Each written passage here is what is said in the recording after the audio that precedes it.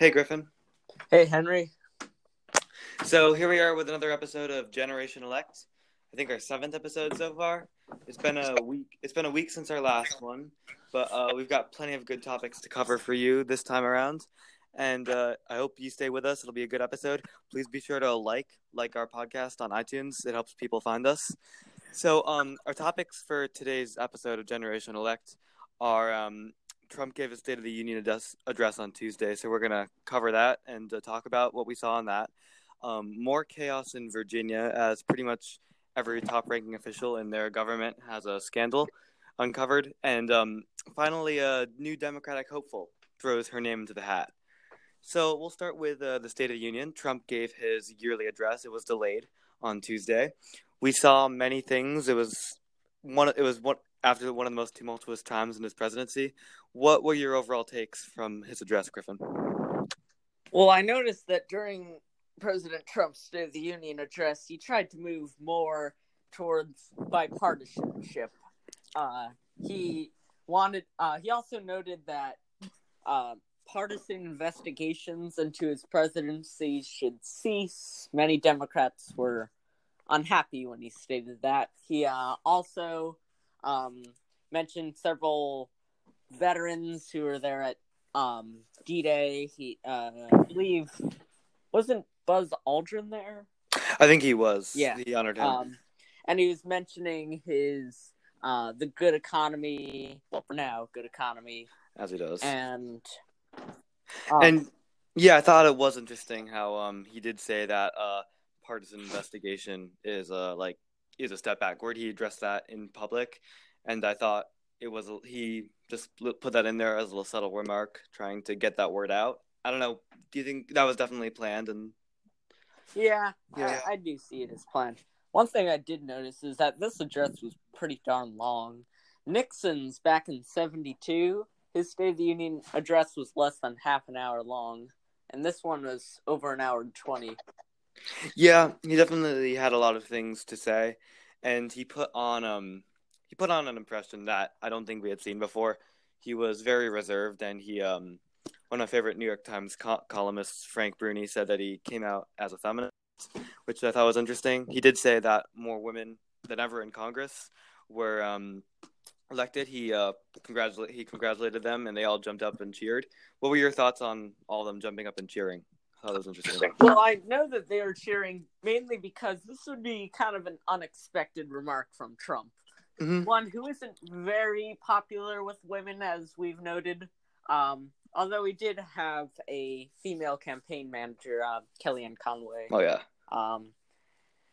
However, it was very noted that during the midterms, it was suburban women that were really turning the tide in states like Pennsylvania, New Jersey, Virginia, California. And in the midterms, it was women who took the stage, and more women are getting elected to the U.S. Congress.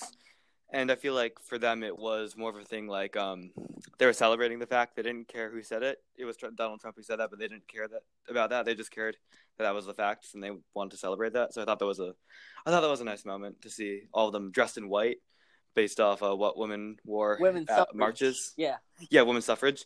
So it was good to see them. That's what Hillary Clinton wore at the Democratic National Convention a couple years ago. And it was good to see them jumping up and cheering. Something that Trump was very surprised at. You saw his unexpected remark. Yeah. I mean, like his expression on his face. He was very surprised that they would do that. I also noticed that during the State of the Union, Joe Manchin, who, for those who don't know, he was a Democratic senator from West Virginia.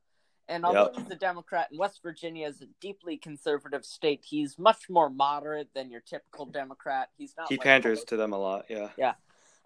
Trump was mentioning something about, I think, oil and gas. Now, West Virginia has a lot of natural gas production, and I noticed that Manchin was applauding heavily when Trump was mentioning oil and gas production, and I actually noticed Manchin was he winked at Trump.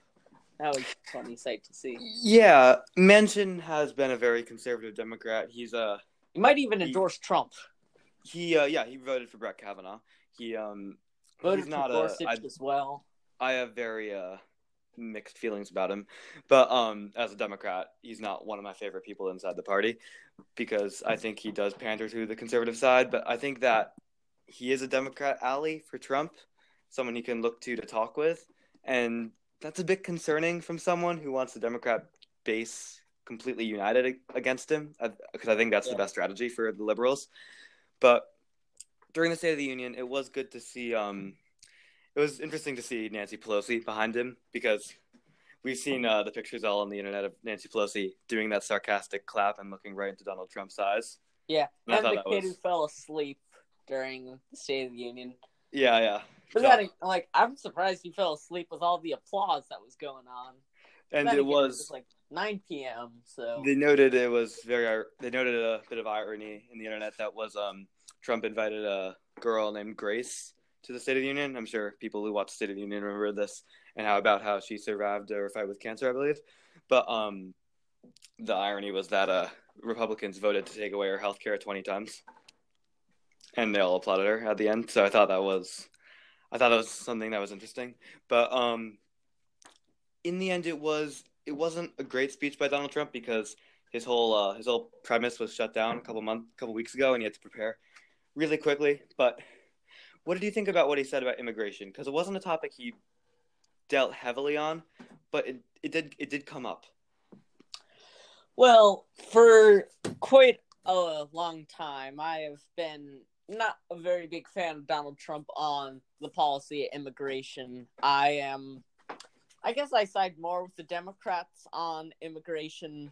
I don't think it's really necessary to deport hardworking illegal immigrants. I feel the only illegal immigrants that should be deported are criminal illegals. Mm-hmm. I also feel that the wall isn't really going to work. There have been tunnel systems, even ones with rails and like rail lines and air conditioning even, that go from Tijuana to San Diego. There are also drones which can carry drugs, fly drugs across the border. The wall is just, and it's also costly. It's more symbolic for Trump than but he did symbolic. say very matter-of-factly, "I'm going to get this built." So like, it showed that he's not giving up on this wall. He doesn't want to give up, but eventually somebody's going to give up. And I think if Trump pulls himself back into this fight, which we might see because these people need a deal by Monday, if Trump pulls himself back into this fight in a wall, he'd lose again, and this time I think he would lose because there's nothing he's done to get more support. And what his big loss to Nancy Pelosi 3 weeks ago, that's going to remain intact. So now, it can be universally agreed that the border should be secured. It's just how should we secure it? Yeah, and it's bipartisan that we can use funds to increase border security, but all the Democrats, pretty much, except for one representative in California named Katie Hill, and not a majority of Republicans, but a huge contingent of them, just don't think this wall is the best option.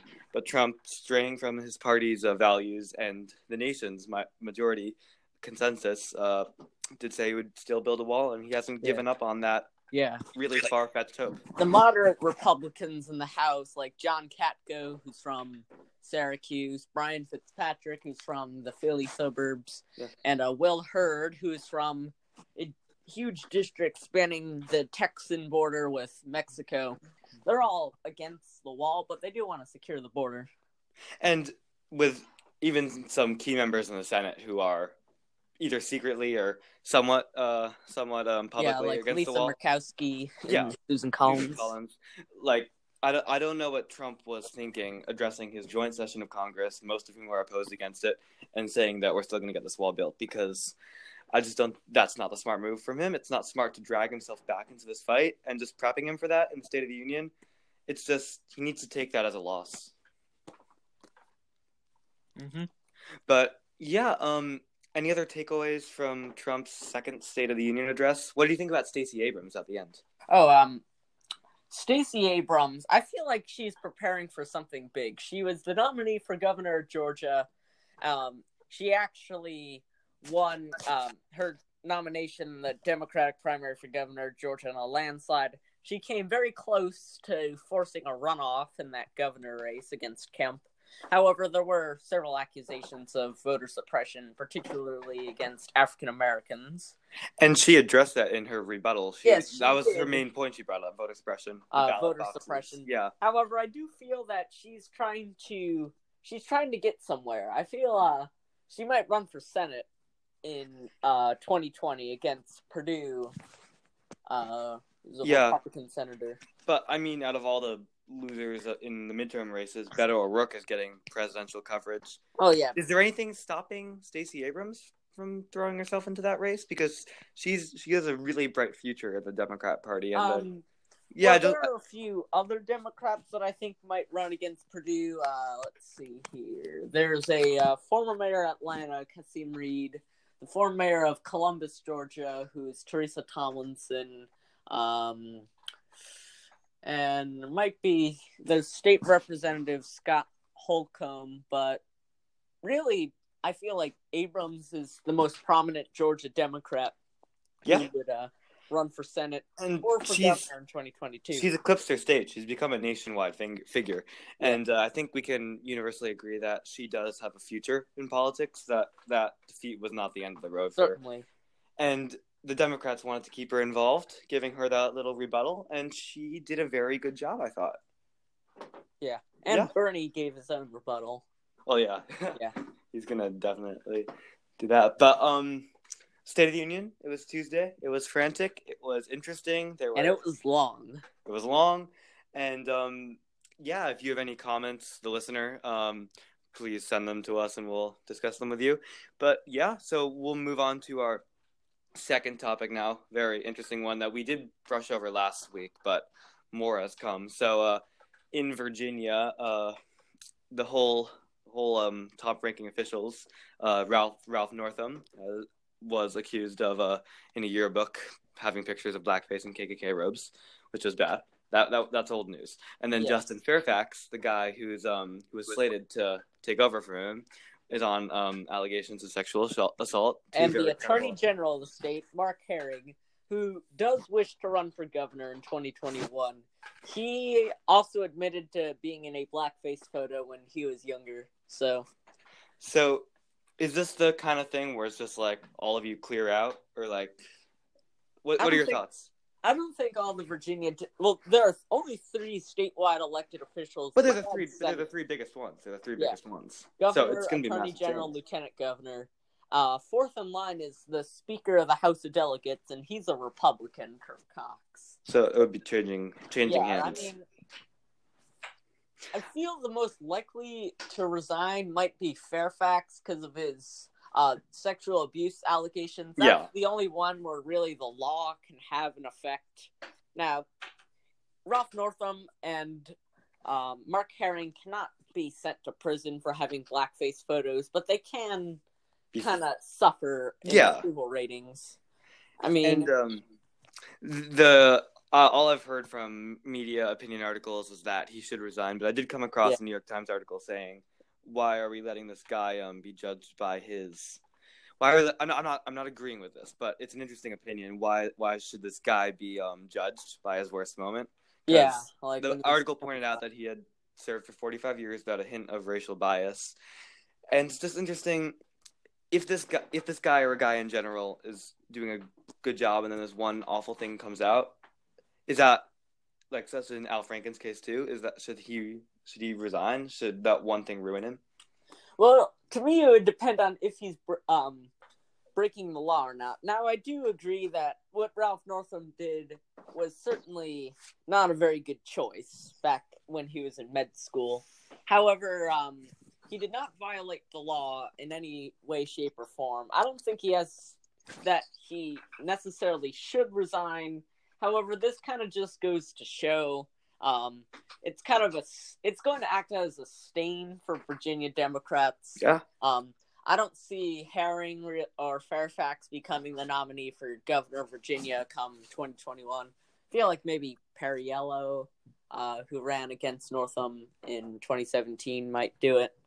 But I feel like Northam should resign just to be the better man, set a precedent to others who come later, like Steve King. And Democrats have prided themselves in the past on having considerably less scandals than Republicans. But like this 2006. is a step backwards for those morals, and I think if they want to maintain their grace, whatever grace they have left, and for the Democratic Party to maintain a good reputation, especially in Virginia, they need to let others step up who have to me, this isn't really an issue. I am not a Democrat myself. I consider myself a libertarian, but I could certainly see why Virginia Democrats would want Ralph Northam to resign. It's all about setting a precedent, yeah. Yes. If Virginia Republican, now if he doesn't resign, maybe in 30 years Virginia will have a Republican governor and something bad comes out about him. I doubt it. You wouldn't resign, so we don't want that. That's why Al Franken stepped down to set a precedent, and we need to keep setting the right precedents so they don't have an excuse. You know? Yeah. I'm saying this from a liberal perspective, but I think that's the ethical thing to do. So we've got a bunch of topics to discuss as our third little topic, but speaking of Al Franken, his former co-senator Amy Klobuchar, she is announcing a presidential bid. Yes, and Klobuchar is the longtime Minnesota senator. She's been a big face in the Democrat Party, played a big part in the popular in Minnesota. And how far is this going to go? Does she have the nationwide caliber to challenge right at the top, or what are your thoughts? Nationwide, I feel like Klobuchar, she's kind of like a dark horse candidate. Yeah, but in Minnesota, she could definitely win the Minnesota primary. That's a big primary. Because she earned the endorsement of the governor Tim Walz, the other senator Tina Smith, and the lieutenant governor Peggy Flanagan, plus the mayor of Minneapolis, the mayor of Duluth, and the mayor of some city like near Fargo, North Dakota, like right across. I think that Klobuchar, being from Minnesota, and when that primary comes around, having a good chance to win it, will keep her in it because without John Kasich, who was in 2016, who was a long shot for the bid, he kept alive in the race. He won Ohio. That was all he won. And I think Klobuchar having that advantage will be very good for her. And I think she's a dark horse for now, definitely, but she could cause some noise. I mean, go a few hours south from Minneapolis and you're in the state of Iowa. Yeah, and that's, yeah. And we all know easy travels to Iowa. But certainly, I feel maybe in the absence of some big names like Joe Biden, Bernie Sanders, Beto O'Rourke, that would help her. She could definitely go far. She could kind of finesse the moderates and more mainstream Democrats and cause a rift between, because there's already going to be a rift between Kamala and Cory Booker, Elizabeth Warren, Kirsten Gillibrand, maybe even. Well, yeah, there is a different sector of the Democrat Party that's becoming more younger, diverse, and progressive, and that's the sector that Amy Klobuchar and Joe Biden are not in. So it's going to be interesting to see some more moderate Democrats battling it out in the race, and I think that Amy Klobuchar could get some big support from old Democrats in the party. Hillary Clinton could be one, like Al Gore. Those the older early 2000 kind of Democrats. Obama. We're not the same maybe even Barack Obama. Yeah. There is one thing on Amy Klobuchar. Like people are saying that she's like not a nice person to work with and like a mean boss. Yeah. You heard about that? And like. I mean, like, that's not like a scandal or anything, but she does have an enormous home state appeal. She won re-election in 2018 by a greater margin than Elizabeth Warren did. Oh, that's amazing, yeah. Yeah. And someone like Sherrod Brown, too, could have a huge home state appeal if he does decide Brown, certainly. Yeah. But Amy Klobuchar running, I'm glad she's in it. She seems like a good candidate. And, yeah. So, also, I have a bit of news from Congress. Sure. So, a congressman from Georgia named Rob Woodall, he's a Republican from the Atlanta suburbs. He is retiring in 2020. Now, he won re-election by only about 400 votes. It was the closest House race of 2018. Now, with him retiring, that gives Democrats a big opening. They picked up Georgia 6th with Lucy McBath. a progressive African American woman and gun control activist. They certainly do have a shot in this suburban one in Georgia. Also, in other news, Congressman Walter Jones, a Republican from North Carolina, like the Outer Banks and coastal regions of North Carolina, he has just died at the age of 76. He was one of my favorite members of Congress. He was a anti-Trump Republican, libertarian-leaning. He died on his birthday, coincidentally. Yeah, my grandparents.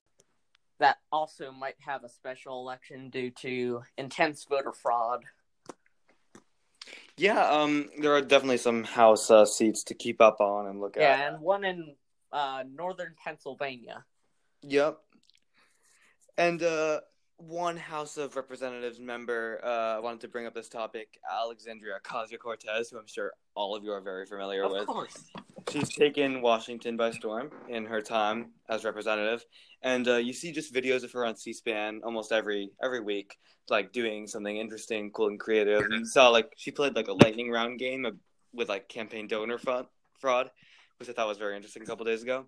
So I'm just curious your thoughts on like she's brought such a different perspective and such a different take to Washington politics. Like, is she a maverick in the new wing of politics? Well, I wouldn't really consider her a maverick, because a maverick is someone who's very independent, kind of on their own. She does have a bunch of close allies in Congress, even in the House of Representatives itself, like Ilhan Omar from Minnesota, Rashida Tlaib from Michigan, Yep. Ayanna Pressley from Massachusetts. But she definitely could go further in the future. Maybe if Chuck Schumer retires or Andrew Cuomo retires, she could go for either of those seats. Mm-hmm. And some Democrats there are plenty of establishment Democrats that do not like her. Some of them want to put up a primary challenger against her, but that's that'd be tough. Yeah, they'd lose. But I think that with that kind of role, with that kind of attention, that new front she's bringing, you're gonna have haters on both sides. And I like what she stands for. She's currently my political hero, I guess, if you could call it that. Yeah, I guess mine would be Justin Amish from Michigan. Is he a representative? He's a representative from Michigan. Oh, really? Okay. Grand Rapids. I know. He's been around since 2011. One of my favorites, Rashida Tlaib, is from Michigan. Yeah. No, it's opposite side of the state. Yeah. Sorry. Yeah. But yeah. So that's interesting and something to keep an eye on. But so yeah, if any of you have any political questions, then definitely send them to us at Generation Elect. Follow us there on Instagram. And thanks for listening. Is there anything you want to point out before we end the pod? I believe we've covered it all. Yeah, and we'll be back soon. Probably next week. I mean, there's got to be a deal, or the government's shut down again. Yeah. So maybe we'll just re-air one of our previous episodes where the government was shut down. Yep. But down in Georgia. Yeah, but we'll see you guys. Bye. Thanks. All right. See you, everybody. Yep.